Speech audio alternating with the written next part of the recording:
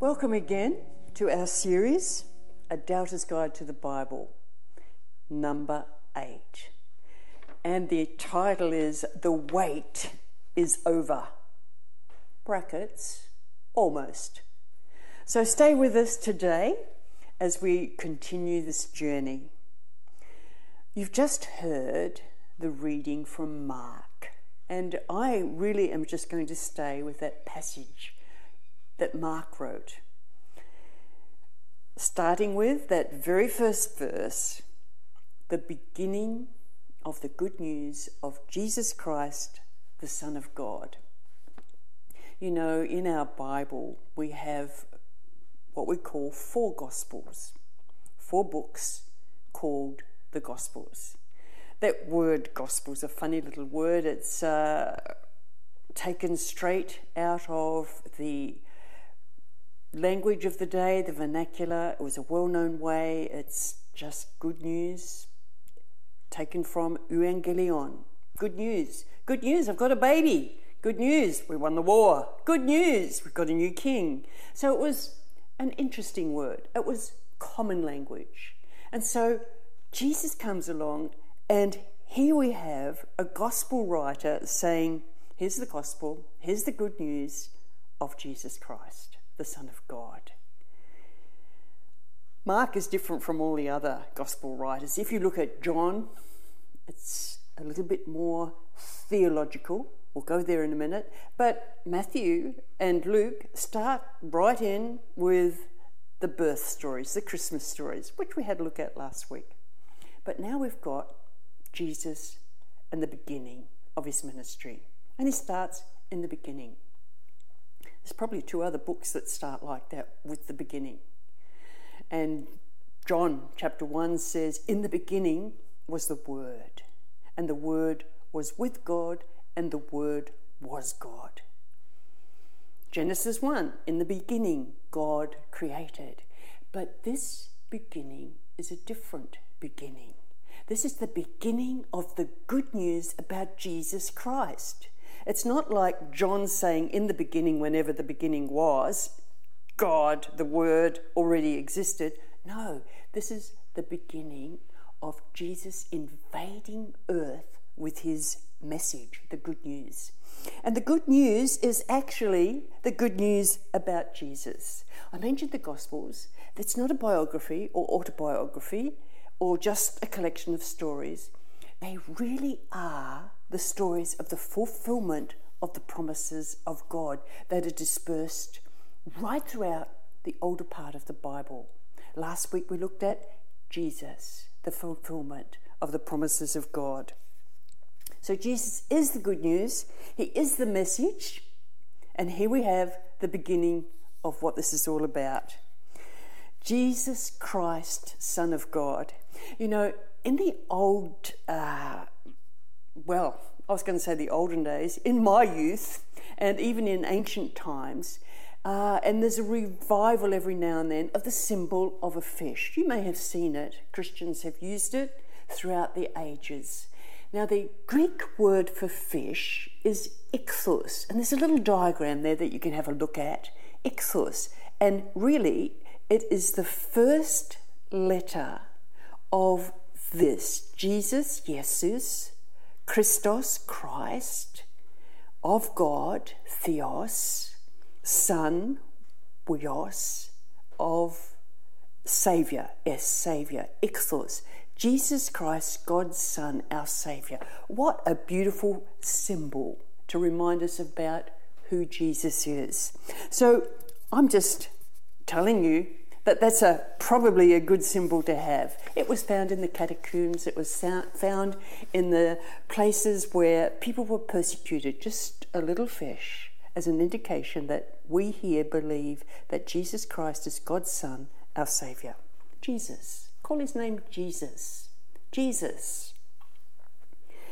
Because he was going to save his people from their sin. He was probably called Jesus ben Joseph, Jesus son of Joseph, Jesus later son of David, because usually in our ancestry, in the Hebrew way, you always put the important person. But you know, most of the Gospels referred to him Jesus, son of Mary. Jesus, that was just his common name, his ordinary name. Lots of baby boys called Jesus. Popular name. It just meant God saves. Christ. Now that's not his surname or his family name. It's a Greek title. Christ. Christos, Christ. And it means the anointed one or the Messiah. Now, in the older part of the Bible, the people who were anointed, that is, set apart for specific ministries, were priests and kings. So here we have Jesus Christ, the anointed of God, the Messiah, the promised one, anointed, as were priests and kings. A little bit about his anointing later on. Son of God, Jesus Christ, Son of God. It was common knowledge that most emperors or kings, even up to the 20th century, had some sense of divine ownership. It was conferred on them by the people. And there was this sense of if you were king or you were a ruler, you were a son of the gods. But with Jesus, it's very, very different because his title, Son of God, is conferred on him by God himself. As it is written in the book of Hebrews, quoting some of the older parts of the Bible, where it says, "For to which of the angels did God say, 'You are my son, today I have begotten you'? Or again, 'I will be his father, and he will be my son'?" Jesus is the only begotten Son of God. Jesus had his divinity conferred on him because he is from God, of God, alongside God. He is God. Other humans, whether subjects or kings, whether masters or slaves, females or males, they are born of the flesh of men and women, mums and dads. Jesus, born of God. He is God. He bears the image of God. Look at Jesus, you see the Father. Look at Jesus, you see God. There's more promises fulfilled in Mark chapter 1. And following our reading, we see, as it was written in the prophet Isaiah, quoting a prophet who wrote 700 years before this event. "See, I am sending my messenger ahead of you, who will prepare your way. The voice of one crying out in the wilderness, 'Prepare the way of the Lord, make his path straight.' John the Baptizer appeared." Written 700 years ago, before the event, that one would come who would prepare the way, who would declare, "Here comes the kingdom of God. It is near." And he preached a similar message. There are other allusions to this man, John the Baptist, in the older part of the Testament, in Malachi chapter 4, that Jesus picks up when he talks about John the Baptist. Because Malachi talks about a prophet, Elijah, coming before the Messiah comes. And guess what? Jesus in Matthew 13 states very clearly that John the Baptist was the Elijah, the new Elijah, the one promised. John the Baptist, cousin of Jesus, preparer of the way. And this is what he said: "The one who comes after me is more powerful. The one who is more powerful than I is coming after me. I am not worthy to stoop down and untie the thongs of his sandals. I've baptized you with water, but he will baptize you with the Holy Spirit." John gave them a dip in the Jordan. Jesus is going to immerse us in the Spirit. Totally different. John did baptize Jesus. And at this time we see that anointing of Jesus, anointing for ministry, his baptism. Let's read the scripture again. In those days, Jesus came from Nazareth of Galilee and was baptized by John in the Jordan. And just as he was coming up out of the water, he saw the heavens torn apart and the Spirit descending like a dove on him. And a voice came from heaven, "This is my beloved Son. You are my Son, the beloved. With you I am well pleased." I want you to imagine that. One of the prayers recorded in Isaiah is that, oh, that God would come down and rend the heavens and break through, alluding back to God coming to Moses. They longed for that day.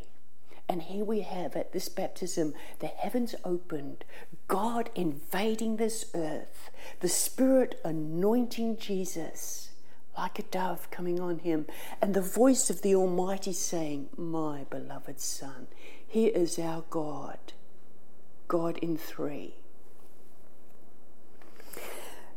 As we go on, after a while, John the Baptist is arrested, and that's a story for another day.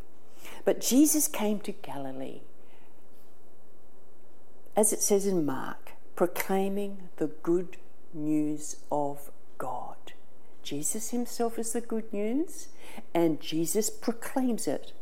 And he says, the time is fulfilled and the kingdom of God is near. Repent and believe in the good news. 4 parts to this message of God, from Jesus. The time is fulfilled.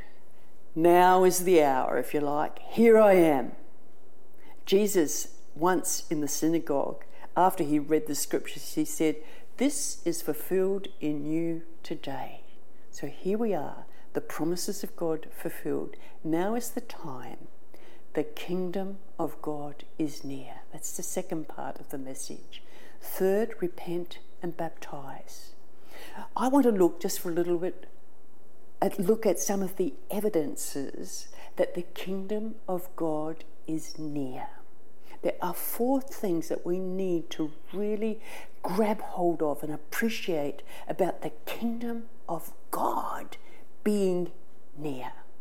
First of all, it's evidence that the kingdom of God is here because of the cross. I have forgiveness of sins. Because of the cross, I have forgiveness of sins. He died to take away my sin. Listen to what Paul wrote in Colossians. For he has rescued us from the kingdom of darkness and transferred us to the kingdom of his Son, who purchased our freedom and forgave our sins. That dimension of relationship with our Creator God is renewed through the forgiveness of sins. Another writer, John, writes in his little book, if we claim we have no sin, we're only fooling ourselves and not living in the truth. But if we confess our sins, agree with God about our sins, he is faithful and just, and he will forgive our sins and cleanse us from all wickedness. If we claim we have not sinned, we're calling God a liar and showing that his word has no place in our hearts. So that first evidence that the kingdom of God is here is because of the cross. We have forgiveness as we confess our sins. The second evidence of the kingdom being here is because of the resurrection, we have assurance of eternal life. You got that? Jesus said, I've come to give you life more abundant. He said, look at me, I am the life. I am the way, the truth, and the life. The way to the Father is by me. Again, in John we read these, and this is what God has testified. He has given us eternal life, and this life is in his Son. Whoever has the Son has life. Whoever does not have God's Son does not have life. How clear is that? I have written this to you who believe in the name of the Son of God, so that you may know you have eternal life. Jesus, as I said, came to give us life. And this life is abundant life or eternal life. Definition by John of eternal life is that they may know God and the one he sent, Jesus Christ. So eternal life is actually being known of God and knowing him. So that's the second evidence that the kingdom of God is here. First, we have forgiveness because of the cross. Second, we have assurance of eternal life because of his resurrection. Thirdly, through the teachings of Jesus, we have a way to follow as we walk to that goal of fully restored relationships. Remember those 3 dimensions that we've talked about for 7 sessions before this? The dimension of our relationship with God, our relationship with others, and our relationship in this world in which we live. And so we actually have the teachings of Jesus that we can follow. We can't follow, though, unless we've known those first 2 things: the grace of forgiveness, the grace of the gift of eternal life, because grace precedes obedience. And it's only then that we can follow the teachings of Jesus, so that we can obey them and become more like him. Really, Jesus sums up his commands in one word: love. Love reigns supreme. Listen to what is written in Matthew 22. Love the Lord your God with all your heart, with all your soul, with all your mind. This is the finest and greatest commandment. And the second is like it: love your neighbour as yourself. As a forgiven community who have Jesus in our lives, and who have the guarantee of eternal life, we gather together regularly to worship God. And that's what we're doing now. Even though we're dispersed throughout this city, this nation, even globally, I'm told there's people from 27 different countries watching. We can't gather together physically, but we're gathering to worship our God. This gathering, this ecclesia, this is the called out one, the called out ones, the church. And part of our loving God is that vertical relationship where together we come and we worship our God, centered on the revelation given to us in Jesus. Focused, Jesus-centered, worshipping together. That's that horizontal. And together we do it better. Of course we do it alone.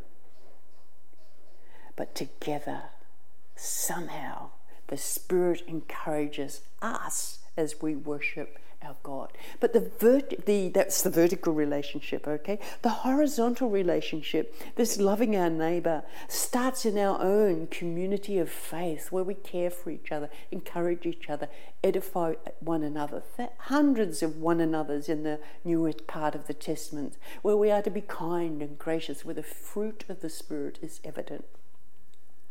But we're also to be out there in the world, feeding the poor, being an advocate for justice, sponsoring children, going to the lost, giving, caring, practically, spiritually, coming alongside others, loving God, reaching out to others. That's a sign of the cross, isn't it? The vertical and the horizontal. Love God, love our neighbour. Sounds hard though, doesn't it? Sounds hard. And of ourselves it's impossible. Even though we're a forgiven community who have the gift of eternal life, and we have the teachings of Jesus, we've been graced with who God is. There's a fourth dimension of the reality that the kingdom of God is here. And listen to this. This is it. The future kingdom has broken into this world. Oh, that the heavens would open and come down. The future has broken into the now through the gift of the Spirit to every believer. Back to Mark 1. John baptized with water, a dip in the Jordan, but Jesus will baptize you with the Holy Spirit, drench you in his love, his Spirit, the one who's the enabler, the one who's the equipper, the one who's the empowerer, the one who comes alongside, encourages, convicts, convinces, the one who's there transforming us to become more like Jesus. Joel wrote in the older part of the scripture, I will pour my Spirit out on all the people. Ezekiel promised, I will put my Spirit in you and move you to follow my decrees and be careful to keep my laws. Gift of the Spirit. Paul wrote, for we know how dearly God loves us because he's given us the Holy Spirit to fill our hearts. Here's the truth. Here's the truth. It is the Spirit of God who lets me know who my true Father is. My God, Abba, Father. The Spirit of God witnesses with my spirit that I have eternal life. The Spirit of God witnesses with my spirit that I'm a child of God. And that is the gift, the promised gift, another fulfillment of one of the promises in the older part of the Bible. Another thing just about the Spirit before we move on, and that is the Spirit, according to Paul, is that deposit guaranteeing our inheritance. You got that? The deposit. Most of you know what a deposit is. It's a down payment, but there's more to come. Other payments follow on. I like to look at it in a very old-fashioned way that says the Holy Spirit is God's engagement ring given to his people to say that there's more to come. It's the promise that I'm coming back. You see, in other parts of the scripture, it talks about the gathering, the ecclesia, the church, the people of God being the bride. And the bride has this gift of the engagement ring, even though the bride sometimes just loses it and forgets. There is a day coming, a wedding feast, written about in the book of Revelation. We'll get there later on. There's still two more in this session. We'll get there. But listen, the Spirit of God is the guarantee that our hope is sure, that there is a future, and that all evil will be destroyed. The Holy Spirit, God's guarantee. A picture of assurance, a picture of things to come. Yeah, we said these four things: forgiveness, eternal life, way forward through the teachings of Jesus, the gift of the Spirit.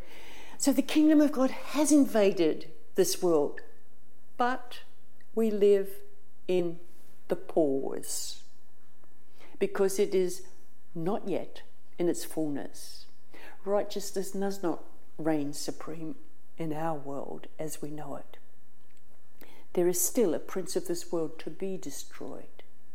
Justice and love is not preeminent in this world now. So we live in what we call the pause. We have the kingdom of God is here, the evidence of it, but not yet in its fullness. And why the pause? Why can't it just all happen?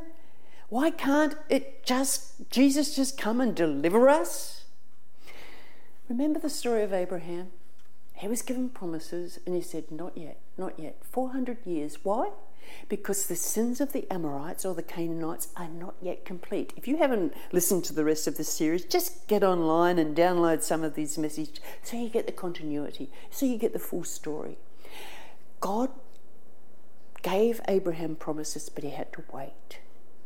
And he waited 400 years. The people of Israel did.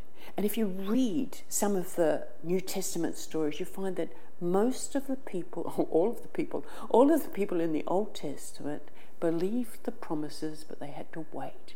They believed without them being fulfilled. And we live in the pause. So why the pause? Let me take you to a beautiful verse in Peter, a verse for which I am grateful. a verse for which gives me hope. The Lord isn't really being slow about his promise, as some people think. No, he is being patient for your sake. He doesn't want anyone to be destroyed, but wants everyone to repent. That's why we have the pause, the mercy of God. I have this picture of God looking, waiting, throwing mercy, declaring love, acts of kindness, acts of warnings, longing to call people, for them to come to find him, to repent. Which brings us to the next part of Jesus' message. The time is fulfilled, the kingdom of God is here, 4 evidences that the kingdom is here, but we live in the pause. But meanwhile, Jesus preaches this: repent, repent. He says, the time promised by God has come at last. The kingdom of God is near. Repent of your sins and believe the good news. Repent. Repent. Not, oh gosh, I'm so sorry I got found out.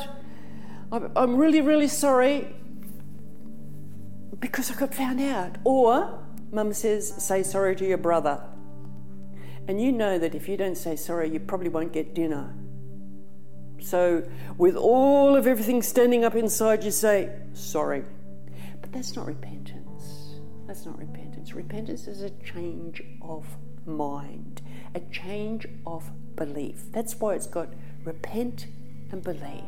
Repent is a turning away from the way that you were going and going in a new direction.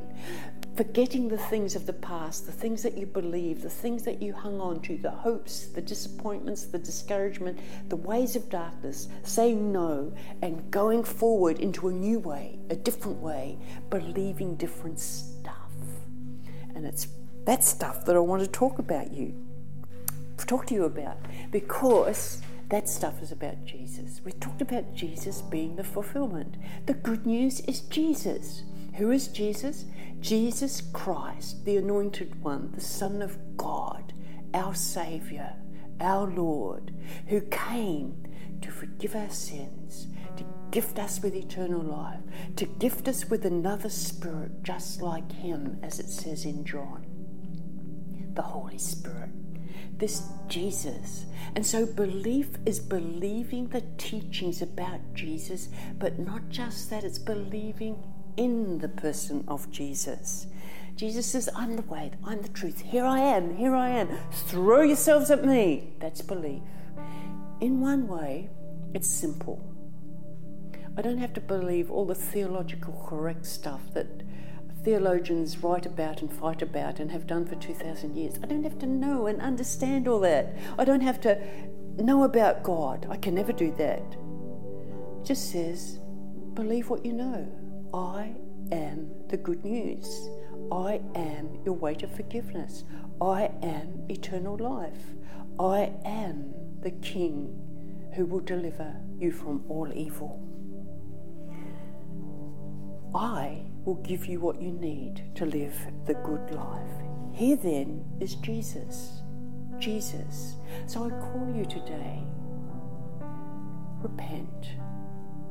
Turn from what you know.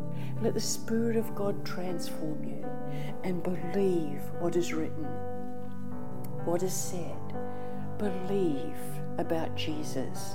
Allow the Spirit of God to come in and tell you inside that, yay, I'm a child of God. My Father is God himself. This is the good news of Jesus Christ, the Son of God.